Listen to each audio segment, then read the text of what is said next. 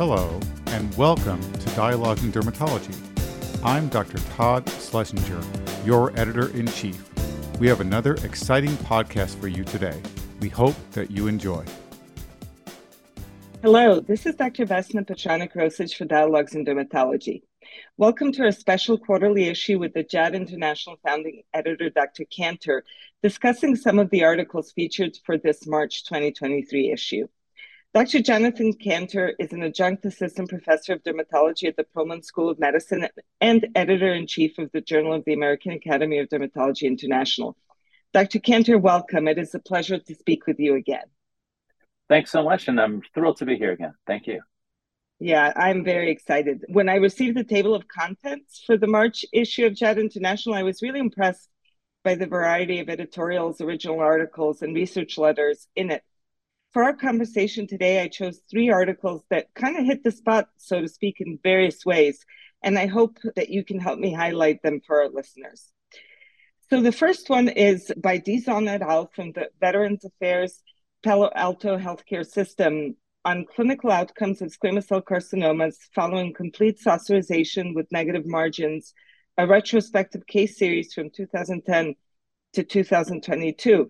And I thought as the incidence of non-melanoma skin cancer continues to increase, we should commend the authors for attempting to find ways to alleviate the surgical burden on patients and mitigate healthcare costs in the face of the ever-increasing burden to the system as well. They talk about intentional complete biopsy. Can you give me your take on what that is and how we can perhaps standardize this approach on treating patients? Yes, it's an interesting phenomenon because it's very, I think, important to highlight the differences between what the authors are describing in terms of their practice with this saucerization approach and what people typically will do with the biopsy.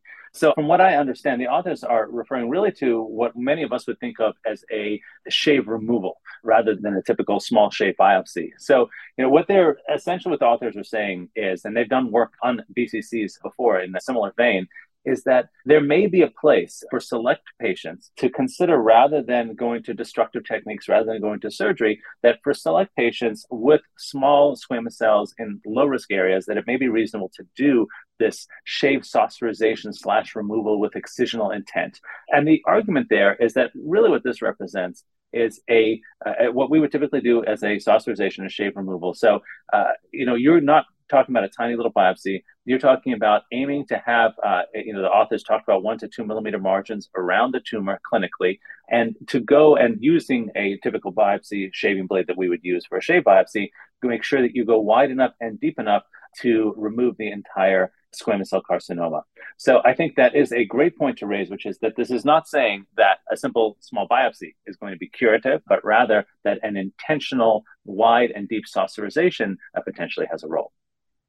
Yes, and I encountered this frequently in practice because I'm a dermatopathologist. Clinicians will often request margins on biopsies, which I'm very reluctant to comment on when it is a typical shave biopsy. So I think it's very important to underscore that if you're submitting a saucerization with the intent of a complete removal, to specify that on the requisition for the laboratory, because those specimens are processed differently. And if they're processed as an excision, complete removal, they will actually have tips and margins on both the proximal and the lateral edges, which is important to be able to give a reasonably confident margin evaluation. So you mentioned that there was a study that they published on the recurrence of BCCs with the same approach, and that was about 3.4%.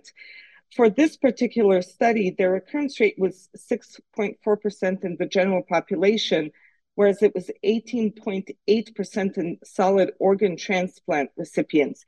Can you comment on that, please?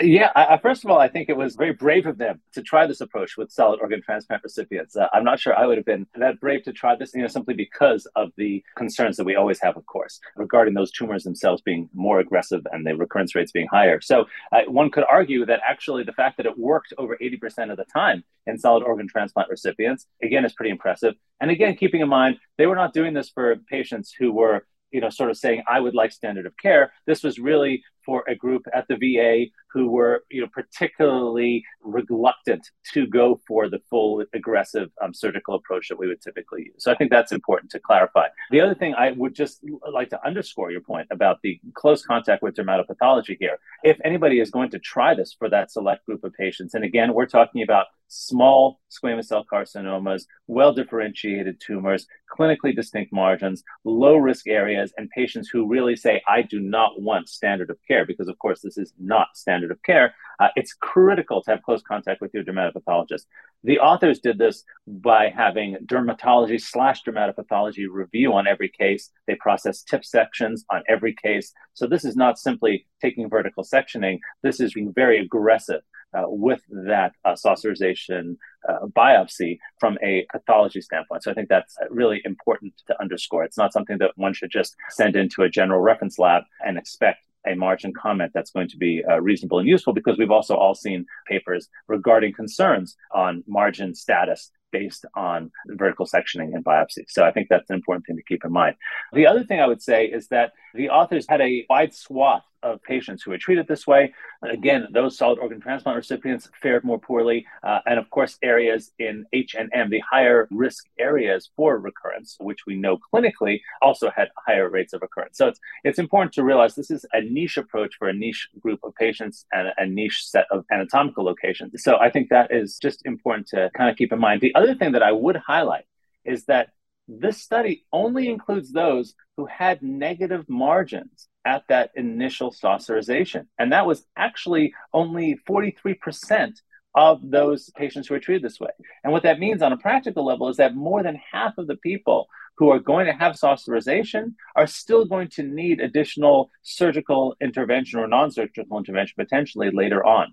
So again, this success rate regarding recurrence is only for that subset who were clear on that initial saucerization, and that subset is less than half of patients. So again, important if you're going to try this on your patients to make sure they understand that there's a more than 50% chance that it's not going to be curative anyway. Yes, thank you very much. I think it's really important to accent the points that you made about this not being the standard of care, and that their findings suggest that this may be reasonable, but only for treatment of small squamous cell carcinomas on the trunk and extremities that are less than 1 centimeter in diameter and have no high-risk histologic features or patient characteristics, which is a bit of a paradox because being a solid organ transplant patient is, of course, very high risk, and I would not personally attempt this in this patient population.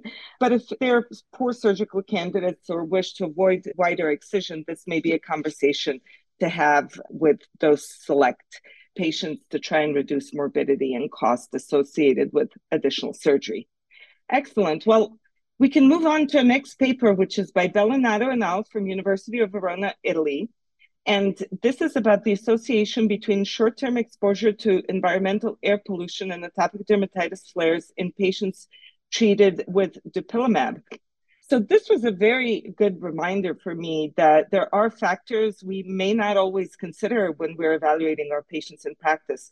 What Bellinato and al. Did was they evaluated the magnitude of short and medium-term air pollution exposure on atopic dermatitis in an observational case crossover study of patients who were being treated with dupilumab. Can you share with me what you found interesting about this article? Yeah, I thought this was another fantastic article, not just because I get to talk about Fair Verona, where we lay our scene, but also because I think it is, as you say, Vesna, an important reminder of those sort of environmental factors here, literally environmental, but also secular trends, right, that are going on. And when we're looking at these large epidemiologic studies, and particularly, we publish quite a bit of this in JAAD International, a lot of this is published in JAAD as well, with these large database studies, it's sometimes difficult to tease out the effect of the environment and the effect of whatever was under study. So if we're studying a drug, for example, and we're trying to figure out, is that drug effective? The reason why we love randomized controlled trials, for example, it's not because epidemiologists are fetishistic about the idea of having a true RCT. It's because there's so many other things that could potentially going on. And so when you do a large case series, it's very important to keep that in mind. And here, of course, you run into the issues that we always talk about, like generalizability, for example. Well, again, when we think about environment and the effect that environment can have, it highlights why having a heterogeneous patient population can be so valuable. It highlights why, for example, when we do trials, we want people from so many different areas and so many different backgrounds, because not only are there genetic differences, which are important potentially, but there are actual environmental issues that are important. And by environment, of course, this study highlights that we're talking about actual environmental issues. So, for example, PM 2.5, right? The particulate matter we know already has a profound impact on health. I mean, classically, this has been studied more in the general medical literature regarding things like lung health, for example, cardiovascular health in general. But I think in dermatology, there's an increasing appreciation. I've seen an increasing number of studies coming through, which are really trying to look at those correlations using big data, using environmental endpoints like we have here, for example, where one of the great things they do in Italy is they have these kind of regional areas where they're tracking the levels of pollutants. And so it's great because then you can actually look and say, hey, is this flare potentially associated with those pollutants? So I think it's very, very important. The other thing I would highlight from this paper, and the authors kind of make this point in an elegant way, is they talk a little bit about the parallels between what we all appreciate as a risk factor for many things, like cigarette smoking, for example, and environmental pollutants. And we know that cigarettes, for example, you've got reactive oxygen species, but you've got reactive nitrogen species, you've got aldehydes, you've got all sorts of stuff. And we know, of course, that that's going to affect transepidermal water loss, which, of course, is going to affect downstream of your skin health, particularly in patients who are genetically susceptible, whether in general or because they've got atopic dermatitis and things like that. So I think it's very interesting to step back and think about those environmental impacts because it also kind of pivots a little bit our role as dermatologists to think about, well, what do we need to do to help our patients? What awareness do we need to make sure that our patients have? Because one of the challenges up ahead, I think, is developing a better estimate of the magnitude of risk associated with things like increased levels of PM 2.5 pollution. If we know, for example, that the relative risk is 1.1 of having atopic dermatitis flare with airborne pollutants, then you say, okay, listen, it's a 10% increase, so it's real, but it's not going to change the world.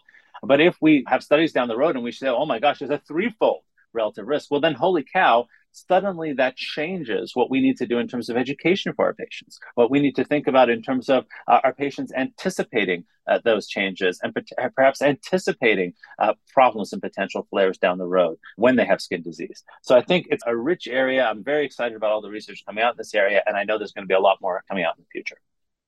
I agree. And I think this is a great article to highlight because our listeners will have an idea of new points that they can discuss with their patients when they're educating them about controlling their disease. And personally, I'm going to ask those who have frequent or unexpected flares to follow air pollution through their weather apps and to see if it perhaps correlates, and in that way raise awareness and maybe even have downstream longer impact on how we deal with the change due to climate change or industrialization and so on. Excellent. So our final article is by Ubakata et al. From Iwara Hospital Dermatology in Japan, and they published on risk factors and drugs that trigger the onset of Stevens-Johnson syndrome and toxic epidermal necrolysis in a population-based cohort study using the Shizuoka Kokuho database. So they aim to identify the incidence, risk factors, and drugs that trigger the development of SJST and in the general population. And they came out with some very interesting conclusions. Please do comment on that. I think this was another really fascinating study. I think it highlighted also some methodological strengths and some methodological approaches, which I think are potentially very valuable and important. First of all, this was a large study. This study involved about 2 million individuals. So first of all, it's always very exciting when you have that because listen, I've got a lot of data points. The other thing to keep in mind, of course, is that when you have these large studies, you also have to consider that there are potential downsides to that because there's so much data that you could potentially see spurious associations. But to me, I think the key findings in the study were a couple things. One was looking at who their population was and those risk factors that they saw. And they talked about the risk factors, including increasing age, as well as the history of diabetes, peripheral vascular disease, and autoimmune disease. So number one, I think that's interesting in its own right. I do think, of course, that we have to temper that with the concerns regarding confounding, because do we know really whether, for example, it is systemic autoimmune disease that is the risk factor, or whether it is drugs used to treat systemic autoimmune disease that are the risk factor? So I think those are concerns that we have to raise. The second issue is that they talked about what the inciting drugs are. And they mentioned checkpoint inhibitors, which of course we're seeing more and more in dermatology, both from our own patients and patients coming in to see us because of skin complications. But they also talked about insulin and treatments for type 2 diabetes as potential triggers. And there again, I wonder whether what we are seeing, and the authors actually point this out in their limitations, whether what we are seeing is in fact a real association or whether what we are seeing is simply confounding, because you have, of course, those patients who have diabetes. If we've established that diabetes and increasing age are indeed risk factors for developing SJS/TEN, then it's not surprising that the drugs used to treat those diseases would be risk factors. But again, that association itself does not imply causality. And so I think that is where future work in this area using large databases, where we can be a little bit more strict in terms of understanding whether what we're seeing is in fact causal, I think will be very helpful,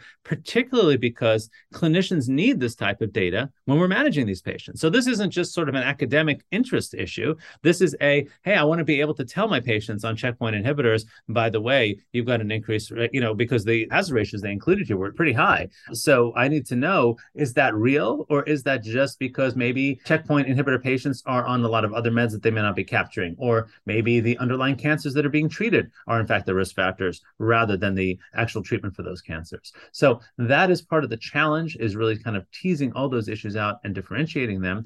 And it's going to be very interesting to see future studies using this in other databases as we continue to sort of use big data and even bigger data to address these important questions. I wanted to point out that their database doesn't include over-the-counter drugs. So any results that they reached were just based off of prescription medications. And it also made me wonder, there are so many people now using these new diabetes drugs that are kind of becoming a fad thing for weight loss. And I would definitely urge all of our listeners to keep a keen eye out for whether these new medications will continue to be as safe as they currently are shown to be. I could not find any associations yet out published about that, but it did occur to me because so many individuals are using them now. Well, I can't thank you enough for sharing your thoughts about these fascinating papers. I do urge our listeners to look at the entire issue, to sign up for the electronic table of contents. I always kind of get a little jolt of excitement when I get it in my email and look through all the studies, and there's always so much that I want to read through, and it's a quick and easy way to do it. Dr. Kantor, thank you, and thank you from our listeners for sharing your insights, and I look forward to speaking with you again in a few months. Thank you so much. Thanks for having me. And again, thank you to all the listeners and all the enthusiasm about JAAD International. It's really been exciting. And again, I would reemphasize that I urge everyone to, you can sign up for the electronic table of contents. The other nice thing is, because JAAD International is open access, if you are sometimes disorganized like me and don't have all the getting behind the paywall stuff set up, even though, of course, we all are Academy members, you can just go to JAAD International online at any time and get any article, because they're all available in front of the paywall. So it should be very, very easy to access. And if anyone has any feedback or concerns, of course, please reach out to me. Yes, please do. Thank you so much. We hope you have enjoyed this edition of Dialogues in Dermatology. This is Todd Schlesinger, your editor-in-chief. For more podcasts, including bonus issues, check us out online at the website of the American Academy of Dermatology or through the Dialogues in Dermatology app. You can now also sync your subscription to your favorite podcast app. New podcasts are released each week in addition to our monthly JAAD podcasts. We hope you enjoy these new options for listening to dialogues and the increasing content for your listening pleasure. Thank you.